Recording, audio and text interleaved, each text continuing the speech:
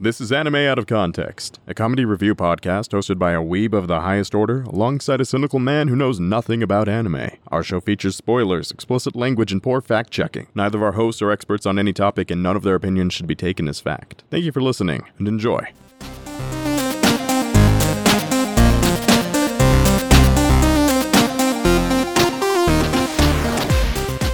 Hello and welcome to Anime Out of Context, the show where I attempt to explain the sometimes weird, sometimes wonderful, but always hilarious world of anime.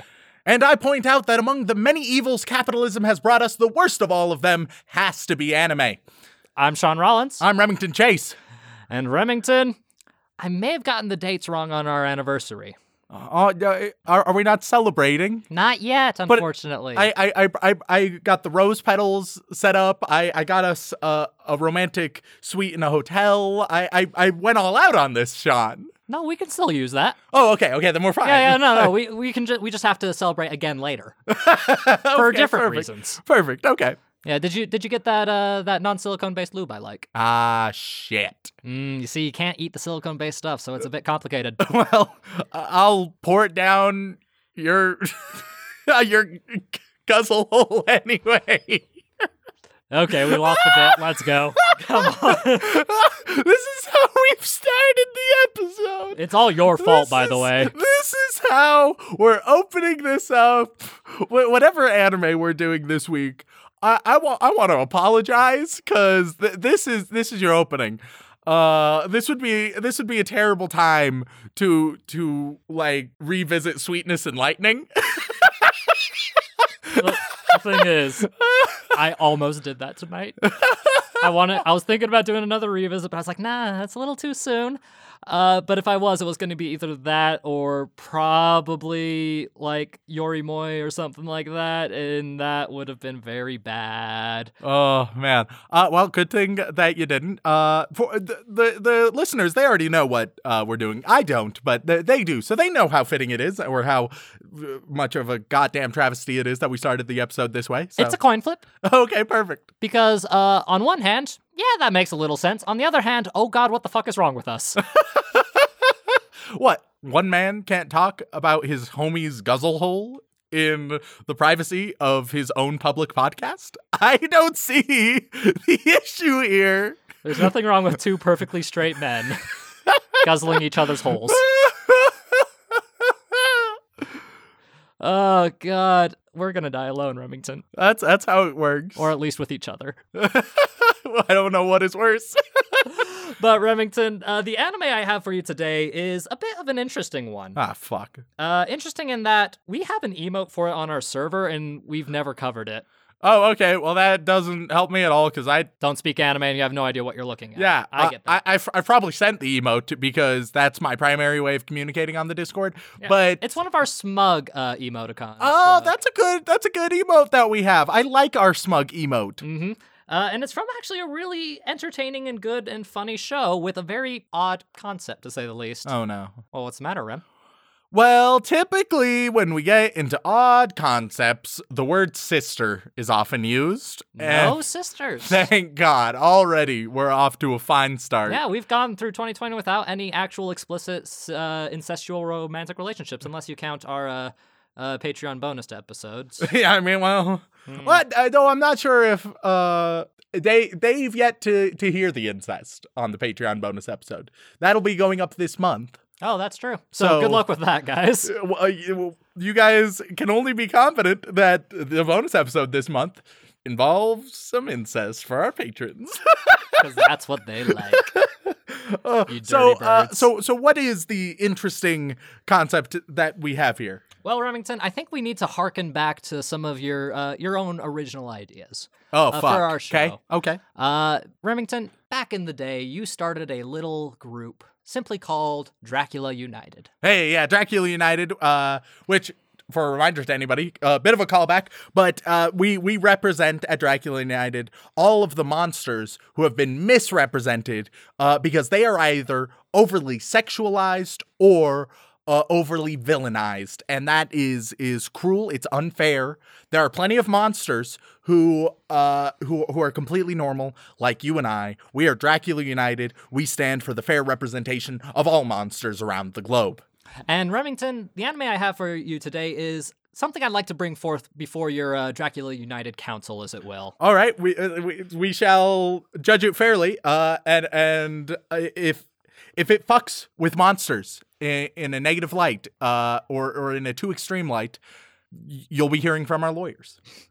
Which is just me in the best suit I have, which is not a very good suit. In fact, I think it's a dress, actually. It's the best suit you have. It's me in a dress in a cardboard court, just recording myself rambling on about the injustices of bad anime. Which I mean, the only difference there is that we're in a blanket fort and you switch to a cardboard fort. Yeah, that's the only difference.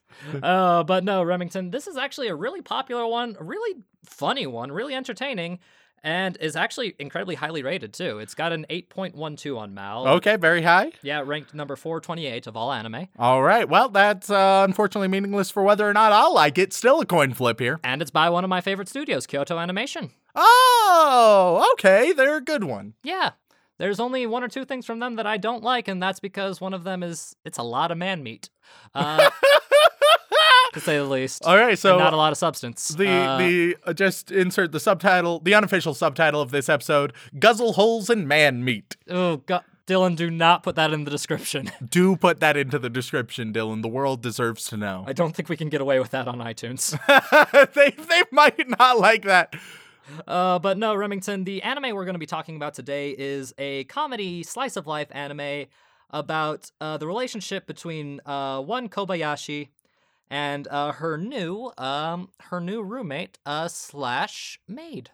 All right, so already it's getting problematic and risky. So, oh, what's the matter, Rem? What's wrong with having a maid? If your apartment is constantly dirty, you need someone to help you clean. No, maids, very useful, do a great service, very, very necessary and important for a lot of people, and I admire and appreciate that.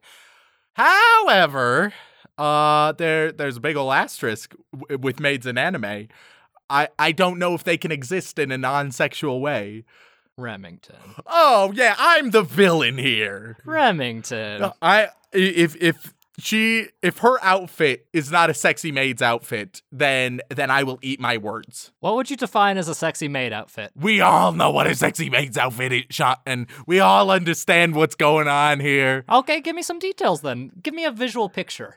All right. Well, generally, it is the very frilly black and white, though it doesn't have to be. Generally, it will have a little bit higher on the skirt, sometimes stocking, sometimes not, often high heels attached to it, enough so that your bosom is properly pronounced, possibly showing a lot of cleavage, though once again, not a necessity. Those would be the general characteristics of a sexy maid outfit. Well, you're not wrong. Yeah, there we go. There we are, motherfucker. It's one of the more modest ones, I'd say. Can anyone either tweet us, email us, or in our Discord show an anime maid in a maid outfit that is not a sexy maid outfit? If you guys can find a single one, I will be so amazed.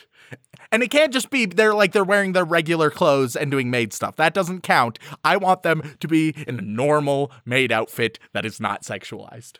Or you could just draw a picture of Rem in a maid outfit, and I think No. just as well. No. That's not how this goes. Well, you want a non-sexual maid outfit, and there you go. That's the easiest way to get one. Yeah, first of all, you know damn well it's not going to be non-sexual if they do that. Second of all, I was looking at in anime. I am not an anime character. That doesn't count. These are not the criteria. You're bending the rules that I'm crafting, Sean, and I'm not a fan. Corey in the house. Oh, what a good episode. But I digress. This all starts when Kobayashi was wandering home heavily intoxicated. Oh, fuck. Because there are adults in this show, thank fuck. Oh, good God. Thank good. Yes, she's a working woman, and she was wandering home after partying with her coworker all night, and somehow manages to wander into the woods. Okay. Look, when you're really intoxicated, Remington, I know you don't drink, But when you're really intoxicated, sometimes you end up places you didn't think were possible. Yeah, but like the woods? It's a more rural part of the area. All right, I'll take your word for it, Sean. All right, so she finds herself in the woods, and then you get a vampire maid or some such. Oh, no. Don't be ridiculous. We've done vampires. Oh, okay. Vampires are so passé. Oh, okay. They're so 2008. Oh, and but two- of course. And 2009, and 2010, and 2011. You get the point. The Twilight years, you might call them. Oh, fuck. But no. This is a bit more exotic. Wandering drunkenly through the night, she comes across a very interesting individual who is lamenting the loss of her home as it has been taken over by humans and such, and being incredibly drunk and intoxicated. Okay, we got a ghost here, 100%. So we're ghost-like thing. No. Poltergeist of sorts. That was so 2004. Don't be God damn ridiculous. And is lamenting the loss of her home, and Kobayashi drunkenly offers to let her move in with her. And then finds herself at home with a hangover, wakes up, goes out front, and sees that this creature has followed her home and has accepted her invitation to live with her so that she wouldn't be alone. So she was invited in? Are you sure it's not a vampire? Positive. Okay, continue. And the big twist is, because she lives in a one-person apartment, so it's not exactly a lot of space. Of course. And in exchange for a room and board, the creature offers to help her clean and maintain things. And thus, the entertainment and comedy ensues. We get to meet more creatures of her type and such. Now, you guessed vampire and ghost. Do you have one more guess to make it a nice round 3? I'm going to guess a Lovecraftian horror. No. That's a different anime. Oh, no. I would like to redact all indirect references to tentacles. I would like there to be no possible reference to tentacles involved, especially in an episode where a call to action has been made of me in a maid outfit. So if we would just separate those concepts. What the fuck is she? I'm going to stop digging myself in a hole. What is she, Sean? Well, Remington, of course, if you run into this in the woods, you have to offer it a home, because otherwise I don't know what'll happen, because the anime we're watching today is known none other as Miss Kobayashi's Dragon Maid. Oh, okay. And I'm not talking just a girl that looks a bit like a dragon. This is a full-size, adult ancient red dragon-sized dragon. Oh, okay. Unfortunately, we don't get a whole anime with full-size dragon. She does get her cute little moe form out, because dragons are insanely magical, so of course they can shift into human form.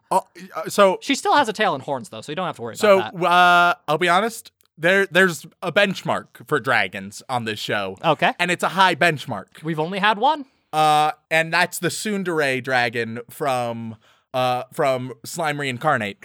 And that was a great dragon. Phenomenal dragon. Oh, yes. So because that is my data point for anime dragons, I am going to be comparing this Dragon Maid to the Tsundere dragon. Yeah. In this case, we've got kind of a borderline animalistic Bakadere dragon maid. Okay. So she offered to be a maid. She's just kind of incompetent as well. Okay, whenever I hear Bakadere, I just associate it with you, Sean. Hey. Because the one time you took a BuzzFeed quiz and you are a Bakadere, which is the most accurate thing I've ever heard, which we haven't, I think, formally gone over. I think we've mentioned it. If I remember, it's Baka is idiot. Yes. So it's the dumb dere. You know your favorite archetype, the Genki girl, the Dere Dere? Yeah. It's the less intelligent version of that. Oh, man. That's us. Hey, swear to God. You know, I'd like to double request the fan art. I don't. please. I'm gonna just keep. I can't I'm just kill gonna keep speaking. I'm just gonna not let. But if you could do this for me. This is my filibuster. That I don't would ask like for to, much. to just continue. So Sean, back to the anime at hand. All right, so we have a dragon trying to clean up around the place, presumably storing all shiny objects into their own hoard. If they do not, I will be severely displeased. And being generally incompetent because it's a goddamn dragon. What's the girl doing? What do you mean? Like what? Like in her day-to-day life, Oh, she's an office worker. Oh, okay. How exciting. Yeah. Just a career woman. I'm sure that a lot of the story revolves around that wildly fascinating spot in her life. I mean, of course, she's a little hesitant because once you make a promise when you're drunk, it's hard to undo that promise. So she does just find a dragon in the woods. Yeah. But she's so drunk, she doesn't recognize it as a dragon. Well, she recognizes that as a dragon. It's just that she doesn't care. Because I don't know if you know this, Rem, but if you're intoxicated enough, your common sense and fear inhibitions kind of can go out the window. Yeah, but I feel like no matter how drunk you are, you're going to be like, oh, fuck, that's a dragon. She's a bit of an alcoholic. And I say this because her apartment has a lot of beer cans in it, I've noticed. Oh, all right. But everything is drawn in this like squash cute, almost chibi style, so it's a bit interesting. Okay, I have no idea what to expect. I don't know whether I will like it or not. I can see it going either way. Right now, it's a bit of a coin flip. And Remington, there's not much else I can tell you. It's just kind of a surreal experience. It was very, very popular. Wait, okay. Is the smug emote we have on our Discord the girl or the dragon? The dragon. Okay. Yeah, her name is Toru. Toru, okay. Sure. Smug dragon. Yep. Will Smug Dragon defeat Tsundere Dragon? There's only one way to find out. There's actually not a tsundere dragon, from what I can tell. No, but our good old Tsundere Dragon. Don't you forget about our Tsundere Dragon so quickly. Yes. Veldora, I believe, was his name. Veldora. So Veldora versus Toru, match of the ages. Well, I think I know which way it's going to go for you personally. I will say there is one bit of controversy about this show. Fuck. All right. And it's the first time we've ever actually kind of had to go into it. But the vast majority of the anime community agrees that this is a complete fact and should never be done. There is a dragon because there are multiple dragons, of course. They all get paired off with other working folk. This is getting Spyro style. Like this is Spyro. Everyone get your own Spyro. Sure. Bring your Spyro to work day. Sure. I only got a Crash Bandicoot, unfortunately. Well, you're fucked. Yeah, but no. One of them is an adorable little tiny dragon named Kana. The colloquialism and the rhyme that is always associated with it and with the anime community as a whole is ravioli, ravioli, do not lewd the dragon lolly. And that's the controversy because there are some people who think it's okay just because she's an ancient dragon, even though she's got like the mentality of a of a young child or a teenager, and most people just want to protect her and think she's cute. Other people, not gonna name names, have other concerning opinions about her. I'm not going to call out by name. No. But however, I have my suspicions of an individual on the Discord who is great and contributes to the community a lot. I love them. However, if anybody would have seen lewds of this dragon lolly, it is this person. We're watching you. Ravioli, ravioli, do not lewd the dragon lolly. Oh, boy. And with that, Remington, let's go watch some episodes of Miss Kobayashi's Dragon Maid.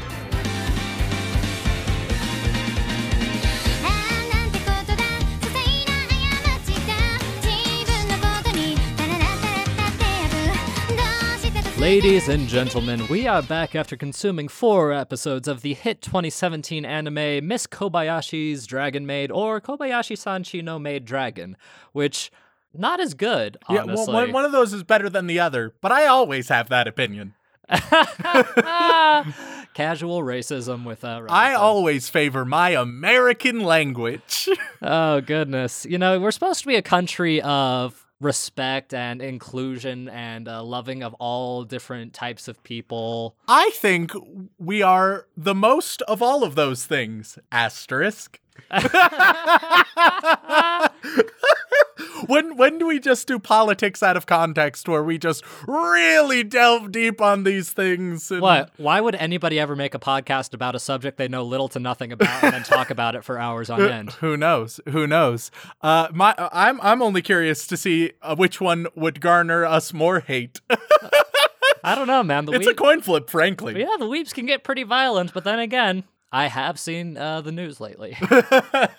But Remington, we're not here to talk about politics. We're here to talk about anime. And the anime we're talking about today, being Dragon Maid, was incredibly popular when it came out. So much so, in fact, that heck, it's one of a lot of people's favorite from 2017. Now, the real question is, Remington, what did you think of it? All right, so I got a comparison for you, Sean. Uh-oh. As the people of the podcast know, I'm a big fan of smushing some different ideas in anime together to create an equation to equal this one, and I think I have the equation for this one. Oh, God, the fusion dance that is your mind concerns me. I don't know if you're gonna like either ingredient. Oh, that scares me even more. The first, very prominent comparisons. If anything, the closest to this that we've seen, I compare a lot of things to this, but Umaru-chan. What a surprise. I never would have guessed that one, you moe piece of shit. It's not like this is a moe-specific show with a very similar art style and very similar aesthetics, except just with a lot more sexy stuff. This is one of the best comparisons to Umaru-chan that I've ever made, okay? It's one of the most fair ever. Yeah, no, that is fair. They are cut from the same cloth. If anything, I think this one is a little bit more Umaru-chan than Umaru-chan. Interpret that as you will. No, how? Wait, what? How? So I'm gonna say like 200% Umaru-chan, and then combine that with a harem anime. Now, that's a lot of weird elements. It takes a moment to process, but I think you'll find it actually works pretty well. No? No, see, what you're focused on in the harem anime is bland bitch protagonist wants to fuck everybody, which, I'll be honest, is the core and heart of a harem anime. However, in this, I'm just taking, you have a cast of characters, right? All have their own quirk or unique niche, right? As well as the general, there's quite a bit of sexuality, and a light touch of romance. Though it's not, this show definitely isn't a romance. No, God, no. But the light touches of romance are there. And so those elements of a harem anime I'm bringing in. So take those elements of harem anime, bring them in, and take 200% of Umaru-chan, bring that in, and then you have Dragon Maid. You know, you could have found like a more specific second part of your equation there, my dude. I mean, I get the Umaru-chan thing, because this is a moe trash type of show. But I feel like you're just nitpicking things from a specific genre, which would be a bit like, oh, you know what? I'm going to go to the grocery store and get the food from this section alone. Well, yeah, but it's like the secondary qualities of harem anime, not the primary qualities, but it is the very prominent secondary quality. So that's what I'm emphasizing there. I think it's a great comparison, as I think all of my comparisons are. All of them spot on. Uh-huh.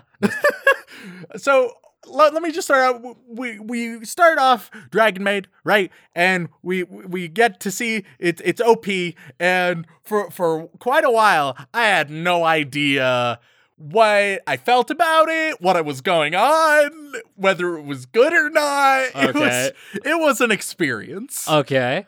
Eventually I grew to adore it. I figured you would. Once again, very Umaru-chan of just moe and weird, but weird in some really fun ways. And a lot more boobs. Lots of boobs. Lots of boobs. But it's okay, because they're adults. Thank God. I will say, when it comes to fan service, this show does fan service some of the best we've ever seen. Wow, now, that's it gonna really be, it really gets you going. That'll be a weird one. Not because it's super sexy. I'm sure it's many people's type. But what I mean by that is it's some of the least gratuitous fan service that we've seen. Now, there's still plenty of gratuitous fan service. I don't know what you're talking about. This is a good, wholesome show, Remington. However, it at least tries to justify it. Let me put it this way. Dragon Maid justifies its fan service better than Kill la Kill. Okay. All right. I know that Sean is one of the weebs who are like, actually, the fact that they wear scantily clad outfits in Kill la Kill, it's so deep, it's so metaphorical, it's not about how sexy it is. And he's just one of those apologists for titty, but for unnecessary titty, rather, because we can all appreciate titty. I just don't want titty to get in the way of a good story. But furthermore, we'll get to more on that specific detail later, but nonetheless, a surprising note that Dragon Maid does fan service better than most, which I wasn't anticipating, frankly. Yeah, no, I kind of kept all the lewd stuff out of there because I didn't want you to be in a dark pit of spiral before you jumped into I mean, the they show. do have a designated boob jiggle sound. They do. They do. It's almost custom mixed with how prominent it is. Yeah, it's definitely a focus. But fortunately, the fan service didn't take away too much. In fact, there were some fan service moments that were actually entertaining. Because many anime will do this thing where they're like, oh, haha, what we're doing is pulling a joke. That's why the fan service is here, guys. Haha. But it's not for the humor. It's not for the joke. It's just there because boobs. And we all know it. It's just a very bad justification. But this one actually had good comedy coming from some of the moments that actually made me laugh. This is actually a really genuinely funny show, Remington. It is. It's a very funny show. One of the funniest shows we have seen at all. That combined with the great moe elements, man, I haven't enjoyed myself this much since Banana. To be fair, hey, come on, Promise Neverland didn't make you have this much fun? Well, in this regard, okay. Promise Neverland, I enjoyed greatly. I had a bit of fun with Promise Neverland, but fun wasn't the overriding source of emotion and enjoyment from Promise Neverland. Why, you don't get pure joy and titillation from child murder? I mean, I do. I want to clarify that right now. There I just definitely wasn't enough do. for you. But with the first episode, we're introduced to the situation, we're introduced to the characters and the general tone. And this show, it's all in almost all directions. It embraces the absurdity so strongly, which is great to see, as well as the qualities that I tend to love, where it thinks things through. The world building is actually pretty solid. These characters, they don't live in a bubble, thank God. And we'll get into that a little bit more later as well. But the first episode, it strongly establishes the different characters, and they're enjoyable. And our main character, what a sweet sign of relief she is. Good God. Yeah. Because she's normal done right. Because so often, shows, they want to show how different and crazy their ensemble is. And this show also wants to do that, of course. It wants to show how wacky each of the dragons are. And in comedy, you need a straight man to really level out how crazy the comedy moments are, right? But how people tend to do that is via, like, bland bitch protagonists or people with no personality whatsoever. Because when people interpret normal or average, it's just as nothing, which is shitty and boring and I don't give a shit about. But she's average in a normal way. Like, she's generally toned down. She'll be a little bit more extroverted when she's drunk. She has bonds and relationships. She's not an extrovert, but she still has connections. She'll do everyday stuff. She gets annoyed, but not irrationally or wildly so. Like, it's just an average person done right. Kobayashi for president.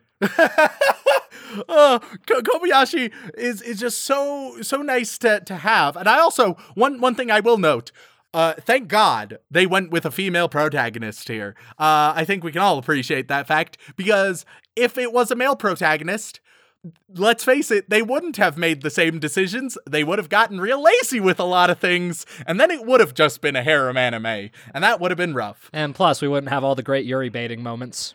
And those moments are actually pretty solid. Right? Like, normally that's like the type of thing where I find gratuitous or unnecessary, but in this, it served a great purpose of not only genuinely building characters and relationships, but also enhancing the comedy many, many times.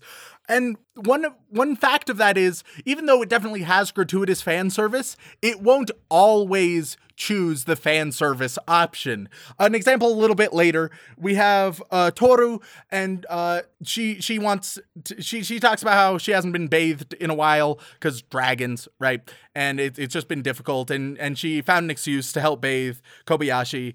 And Kobayashi goes and she offers, hey, I will bathe you, right? And she will. 9 shows out of 10, they're going to use this as an excuse, and we all know it. 9 shows out of 10, they're going to be like, yeah, now we get a scene of boob, right?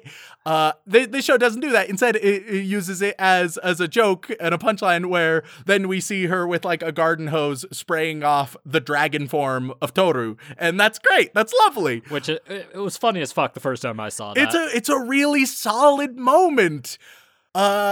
But we get introduced to the characters, which is fantastic. They're all very strong.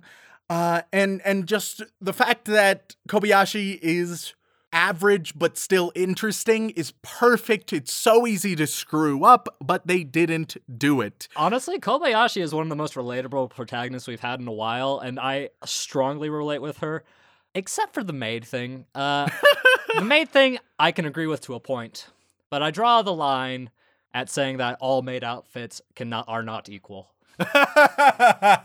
Yeah, I mean, I think it's literally the first episode that she criticizes Toru's maid outfit as like a parody, a satire of maid outfits, which is great. There's some self-awareness there.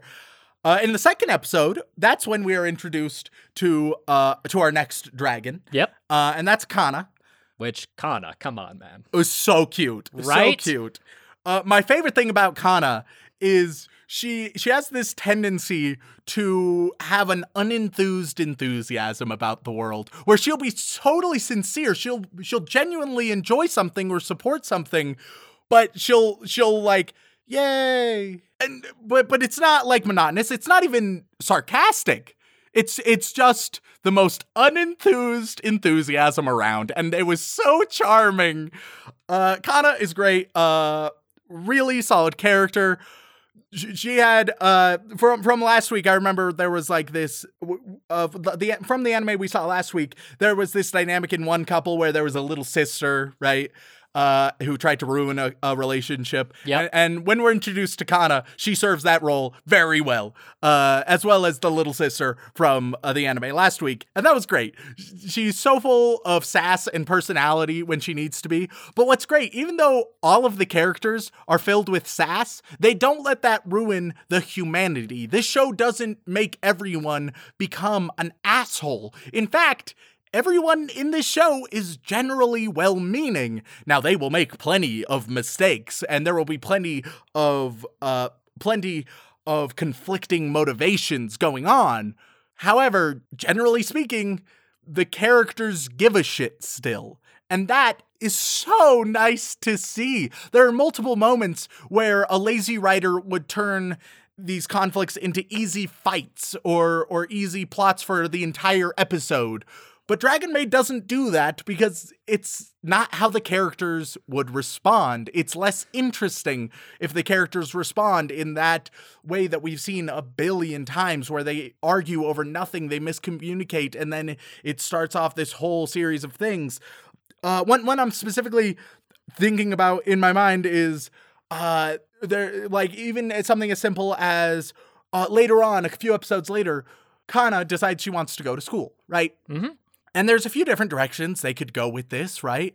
But they play it straight and they play it sincere. And there are a few moments when they're out shopping that could easily arise for moments of conflict, or you could have a petty argument. You could turn Kana into a crybaby for not always getting what she wants or any of that, but that's generally not who Kana is. Kana understands. In fact, there's this super heartwarming moment where they're out to buy a backpack. It's one of the last things they're buying. Oh, God. Yes. Oh, God. My Moe surges are rising up within me just thinking about it. And they purchase a backpack, and Kobayashi is surprised at how expensive it is. And as she's in the process of checking out, Kana has gone and gotten a little keychain with an adorable bunny on it for the backpack. But she sees the price, and so she goes and puts it back, right? She understands what's happening. She puts it back. Kobayashi sees that she puts it back. And it's a nice sensitive moment because it shows that, like, Kana is sincerely appreciative and she understands. Although these characters aren't wildly mature all the time. In fact, to make comparison to Violet Evergarden, Oh, you wow, could all say that the dragons are robot girls, right? You could say that they are strange people in a strange place where they need to learn about how humanity functions, but they're some of the best robot girl trope that I've ever seen because they still have humanity. They're still capable. They're still competent. They might misunderstand some things, but they're going to give their damnedest and it's going to generally be okay. You'll still have those moments where you'll have a crazy misunderstanding. But one, those will be better written. And two, they aren't all there is. We see that, generally speaking, they're competent. They figure stuff out. They're not dumb as shit where they're confused after every single thing, and they'll be plenty confused, especially for comedic purposes. However, it serves a purpose when it happens, and it's not the only goddamn thing we get. It's not the same thing we've seen again and again and again. Yeah, because low-key, this show is both hilarious and incredibly fucked up in a lot of ways. Like, for example, Rem, would you like some of my tail meat? Oh yeah, good old tail meat. I've been trying to feed Sean my tail meat for ages. It's just so much to get through. It's so dummy thick. Oh fuck! God damn it! Oh, when Sean uses slang, I'm hip with the kids, guys. What up? But then even with that backpack moment, we have a moment later where after Kana's first day at school, which once again, you could easily play it where she's sick and tired. It wasn't what she expected and she's real disappointed. That would be like the easy way out. But no, she generally enjoyed it. And when asked, but there must be some boring bits, yeah. There's some boring bits too, and that's fine. That's part of school, but she still overall enjoyed herself. She's given a gift by Kobayashi, and it's the adorable bunny keyring from earlier. And so that goes full circle. It's super wholesome, as well as just like generally when Kana gets back with her backpack, she also like sleeps in it and shows off with it. So cute. My God. Like the cuteness in the show is so tremendously done. And we're talking about it a lot with Kana because Kana nails it a lot. No, she's the moe heart of the show. Oh yeah, but Toru also has a lot of solid moments. Even with Toru is infatuated with Kobayashi and is genuinely romantically interested in Kobayashi in a way that they have handled amazingly well. Because they haven't played it like, oh man, the underlying tension here. And they also haven't played it like, wow, they're madly in love with each other. They've played it as one is super infatuated with the other one isn't really infatuated with the other, but does sincerely appreciate them and their company. Yeah, you keep your dramatic bullshit out of my Moe Blob show. I need my nice, soft, squishy stuff. And so you'll have frequent moments of affection like that, and it's swell, and it's pleasant, and it's still wholesome. But the show, amazingly, despite reaching such absurd bounds at times, it also has great moments of casual reality. I'm reminded of one moment. There's a bit of an argument about loud neighbors, right? And they go and they handle loud neighbors. And at first Kobayashi thought it wasn't the neighbors, but it was Toru. And so she makes an accusation and Toru is a little bit hurt and is like, oh, do you think I'm loud? They handle all the loudness going elsewhere. And eventually they're all just sleeping on the couch, right? And when they're sleeping on the couch, Toru goes to Kobayashi and it's like, but do you think I'm loud? And it's like, well, yeah, sometimes I think you're a bit loud. And does that bother you? Well, that's a bit difficult to answer precisely, but I'm okay with living this way. And that's an amazing little moment that I feel like could easily be overlooked because she's essentially saying, like, sure, maybe your habits do annoy me at times to some degree. However, I am okay with that level of nuisance at the level that it's at. That's okay with me. And it shows it's that way because she does sincerely care about Toru and enjoys Toru, and they have a sincere friendship and bond. And so it was just so casually human. It was so delightful to see. So the real question is, Remington, for your prime company of Dracula United, how well do you think the show handles dragons? So Dracula United, to get back into that framework, remember, there's two main problems that we search for here at Dracula United when it comes to monsters and the like.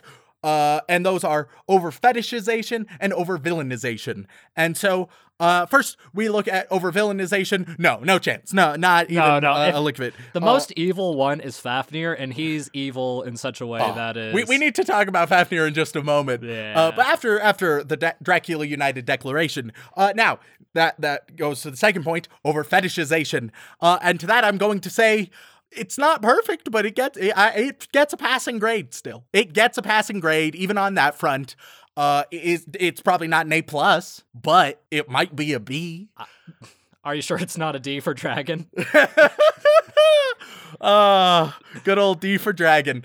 Because the show does represent them more or less as just people, and it's exactly what you want to see, where it's not even really a show about a dragon maid or other dragons. It's a show about people, some of which are also dragons. And it's important and it's relevant a lot of the time, but it isn't the sole focus of the show. We've also been introduced to 2 other dragons. We've been introduced to the Quetzalcoatl, who I can't remember her actual name, what she goes by, rather. Yeah, I like her nickname. Yeah. But the Quetzalcoatl, who is the most fan servicey out of any of them. But once again, there's actually some decent comedy there. To those who know the specific volleyball scene, check our Twitter. There's something there for you. It'll be uploaded soon after we upload this episode. Oh God, here we go. But then we have Fafnir, who's just like, he's the dark and brooding one. He's right? Dylan. He's Dylan. Dragon Dylan. But once again, they go absurd with the characters while maintaining their humanity. So Fafnir, we're first introduced to him actually via phone call, right? Because Toru is looking for some assistance on how to handle some people and what to do. So she calls him up, and his advice, kill him. Yep. Just murder them, kill them. And then she tries calling him again. He recommends the same advice. She's like, okay, maybe we'll do something else then. I mean, hey, it was good advice for the burglars, I felt. I mean, it's solid advice for burglars. America. God bless America. But we get introduced to him a little bit more, and he ends up playing Dark Souls. It's Dark Souls. It's not even pretending to be something else. It is very Dark Souls. And he starts playing it, and he's not ridiculously terrible at it. He's not ridiculously good at it. He just is super into it. And he has a lot of personality brooding within himself as well. He's a bit of an edgelord character, but not too much of just edgelord that it becomes a parody unto itself. And even the Quetzalcoatl, although she is extremely sexualized, she's also just pretty happy-go-lucky, enjoying just being there. Yeah, right? she's the big sister Dere type. Yeah. The ada, very aloof and very bubbly. She's great. The only other, there's 2 other sort of prominent characters. Yes. Both of these are human characters. One, we have Kobayashi's coworker and friend. Who knows what his name is? It doesn't really matter. It's Sean. Think of it as Sean. Hey! It's basically Sean. And so, just friend from work. And once again, there could easily be this crazy melodramatic love triangle between the coworker Kobayashi and Toru. But so far, there's been not really any indication of such, other than like when Toru first meets her coworker and is immediately jealous. But that's more talking about Toru than it is any sort of love triangle burgeoning. But by that logic, that means I end up as roommates with Dylan if you're Hell yeah! right. Fucking hell. It makes perfect sense. Who knows which one I am? I don't give a damn. And the other character that's remaining is a friend that Kana makes. Kana goes to school, makes a friend. Kana is super great at everything because she's a goddamn dragon. And a lot of kids are like, that's really cool. And one girl is like, you know what? You think you're so good? I challenge you. I'm going to show that I'm better than you. And Kana's just like, I just wanted to be friends. And then the girl is like, oh my God, I'm so sorry. Let's be friends then. And here's what I love about this especially. We've talked before about depictions of young characters and depictions of children characters. And so often they are irrational assholes, and that's it. So often you're a little bit different, so we're all going to chastise you, which once again is an element that does happen with young children. But if you only learned about young children via watching shows and via watching anime, you'd come to think that 99% of them only functioned that way, which is untrue. It's more like an 89%. Yeah. Instead, you get what I think is probably a more likely depiction and more accurate depiction of how kids tend to be. One, a kid is super great at a lot of stuff. The people aren't going to, the kids don't all just say, oh, you're different, you're weird. They're just like, you're real neat and I want to be your friend. And then when a character goes challenge, when Kana's new friend challenges her, right, and wants to be better, she quickly folds from, like, anger and fury to, like, oh, no, I'm sorry, let's actually be friends. From being, like, a bit of an asshole to, no, let's actually be super tight. Which I feel like most of us have made a friend when we were super young in almost that exact fashion. I know I made a couple of them because that's just how kids are. They're not just irrational assholes. They're also make irrational friendships and irrationally cry and irrationally get angry at the world and irrationally happy. They don't make a lot of sense. It's true, but you can't just present it as they're all just going to be assholes and divisive for no reason because that's the laziest stereotype. No, we see this little wholesome moment. And the friend who has a very shiny forehead. Oh, the forehead, like the real estate on the forehead. You could plant a mansion on there and have room to grow. I don't know if they've even like acknowledged it through dialogue, but they've definitely acknowledged it through a lot of gags, which is great. I love it. And they will continue to do so throughout because, my God, kids, fun thing about kids is their heads are way too big for their bodies. You learn about this when you study anything about anatomy and growing up. And the fact that, one, kids bounce, which is hilarious. And two, that their heads just it's bobblehead proportions. And the fact that they really, really extra emphasized it with this character is just a treat. Oh, yeah, and it's just, so both of the human side characters are really solid. Even the brief introductions to, like, tertiary ensemble characters, like when noise is being made, we're introduced to a chef neighbor, a metalhead neighbor, and a woodworking neighbor. And all three of them, you're introduced to them for moments, and they show tons of personality in what they do. And even later, the woodworker introduces us to like these little carved gorillas out of wood, right? That are real neat. And a little later on, it has like a 2-second pan shot where it shows that now Kobayashi and the dragons have a gorilla. They have a carved gorilla right there. And even little brief details like that, it establishes a world beyond this little bubble. It shows that everything you see on screen isn't everything that happens in this world. There are things that fill in the blanks. These people continue on, and all characters continue on. And that's so delightful to see. Even in a slice of life, you'll see that less often because it is slice of life. It has a focus on a specific set of characters, but it's still lovely when you do see it. Overall, Dragon Maid, it's one of the funniest shows that we've seen. It's wildly thoughtful.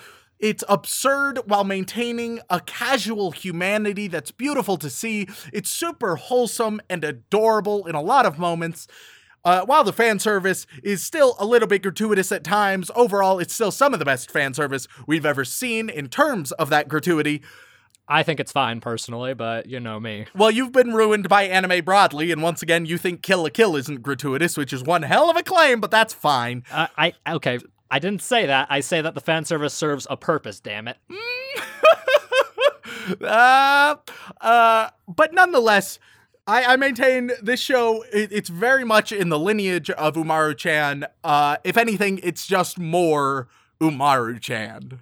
That comparison hurts me, but makes sense, and I hate that. It makes a lot of sense because they're both moe slice of life who are very thoughtful, think about a lot of the little details, love to reference other different anime, different mediums, different ideas, because that is very prominent in Dragon Maid as well. I mentioned Dark Souls. It also has a good old Mario Kart soon after that. It references a lot of different like shonen tropes or even shoujo tropes, right? It'll reference plenty of different things, and it'll do so very well and very thoughtfully. It's just a really solid and humorous and enjoyable and fun show. You can see why Kyoto Animations is one of my favorite studios, right? They nail it. Like, you've had problems with all of the shows we've seen. Yep. But they've all been like things you've kind of shoved in the corners and got yelled at people by people later. You know? Yeah. You know. Overall, I've almost always been able to find significant merit with KyoAni. Mm-hmm. And I hope that continues to be the case. Granted, I've seen so many anime, including most of KyoAni. What was my favorite KyoAni before this one? I can list them off for you, and you can figure it out. All right, go for it. Well, we've got Violet Evergarden. Oh, yeah. We've got K-On! Yep. We've got Silent Voice. Mm. We've covered others, I'm sure. I think that, like, this one and maybe Violet Evergarden, from the ones I can remember, they might be, like, the top two for me from KyoAni. Dragon Maid might edge it out, but that also might be recency bias, so I wouldn't be willing to claim that too strongly at this stage. Well, in terms of release, both of them came out about a year apart, so... And both of them are really solid. I would like to remind everyone before they send more emails, Discord messages, and Twitter DMs that I did like Violet Evergarden. That was a very prominent part of the episode, was the fact that I liked it. You didn't like it enough, though. So. I know. Because I criticized Violet, because Violet was a meh character. All of a sudden, I'm stoked up in flames. And now that I've mentioned this, even though I've just been singing the praises of Dragon Maid for half an hour, even though I've been doing that for half an hour, we're still going to get messages that are like, cool, the Dragon Maid stuff was neat and all, but what the fuck about Violet Evergarden? And then they'll be like, oh, and how dare you mention the water of Violet Evergarden? How dare you criticize such a sacrosanct thing as the goddamn water in Violet Evergarden? Oh, forgive me, dear weeb gods, for having the audacity to criticize the water in a gentle criticism in Violet Evergarden. While we're at it, how did you feel about A Silent Voice? Silent Voice, it was one of the most emotionally captivating shows I've ever seen, with some strong errors when it came to characterization. Okay, all right. I think that about covers it. Did you have any major problems with K-On! That you can think of off the top of your head? None that I can remember. I'll be honest, I remember feeling favorably towards K-On!, but also it might be the least memorable thing of KyoAni that we've seen. Okay, that'll do it. That'll get enough people angry at you. No, once again, I'm pretty sure I gave all of them a thumbs up, so... No, that doesn't matter. I'm about to get crucified by a bunch of weebs. Long story short, Dragon Maid gets a strong and emphatic thumbs up from me. It's adorable, it's funny, it's enjoyable, it's well done, it's clever, and they give a shit about it. Okay, and one final message to the people who think it's okay to lewd Kana. How do you feel about that? It acknowledges multiple times that she is a child. It hasn't, I don't even know if it's ever like pretended to reference that she's like an ancient dragon or something. Nope. No, she's just a child. Don't fucking do it. Granted, the show did get a little bit closer than I'd like with doing that. In one specific instance that I'm thinking of, that it decided to pixelate some stuff that I'm sure some fucked up fanboys have made an unpixelated version, and I don't want that in my life. But don't lewd Kana. Ravioli, don't lewd the dragon lolly. She's too pure. She's also so a child. Yeah? Thank you, Remington. I'm glad that we agree on that point heavily, because if you don't, you might need some therapy.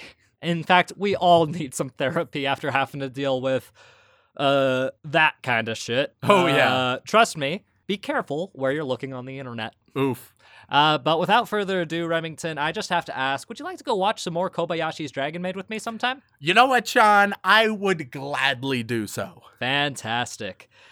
Before we get out of here, though, we do have a bit of housekeeping that we have to do. Remington, I would say that you should read out all of the patrons aloud, but unfortunately, both of our phones are dead. Oh, don't worry, Sean. Here is definitely my voice and not Dylan's, reading them all perfectly. Starting off with our Yandere Waifu tier, we have And Miles to Go, Sarah Birch, Kazu Muriko, Leos123, Cassidy Justin, Hayden Lecker, Anonymous Gamer, Rich Huffnagel, Ultimate 5401, Uliana, Salty Pretzel, Glenn Michael Dolan, Jacob Livingston, Zarix, Wood, or H. Wood, I'm really not too sure which, and Grant Firetype. Then, at our Boy Wizard tier, currently we have Brady Weinbarger, and our patron saint is not the only individual in our Chef No Musco tier this month. We also have Almighty Sinner. Thank you guys so much. Yep, I love how buttery smooth your voice can get when reading names. Why, thank you, Sean. I've worked on it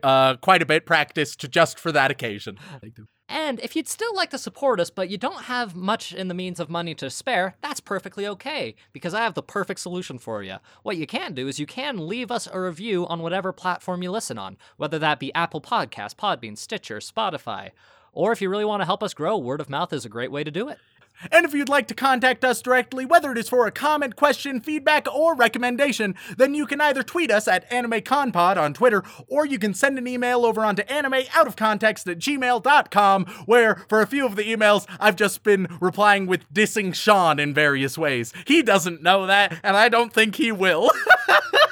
Except for the fact that I'm right here, motherfucker. Yeah, but you won't know which ones. So, we have a sent tab. There's literally a whole section saying, hey, these are the emails you've sent. It's literally the easiest thing in the world to find out. I'm sorry, Sean. This doesn't sound like your outro. You've made it my outro, bitch.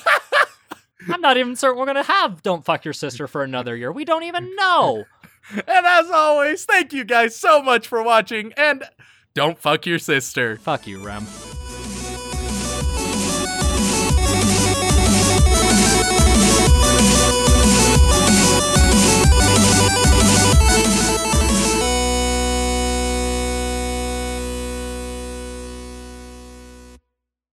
You've made it my outro, bitch.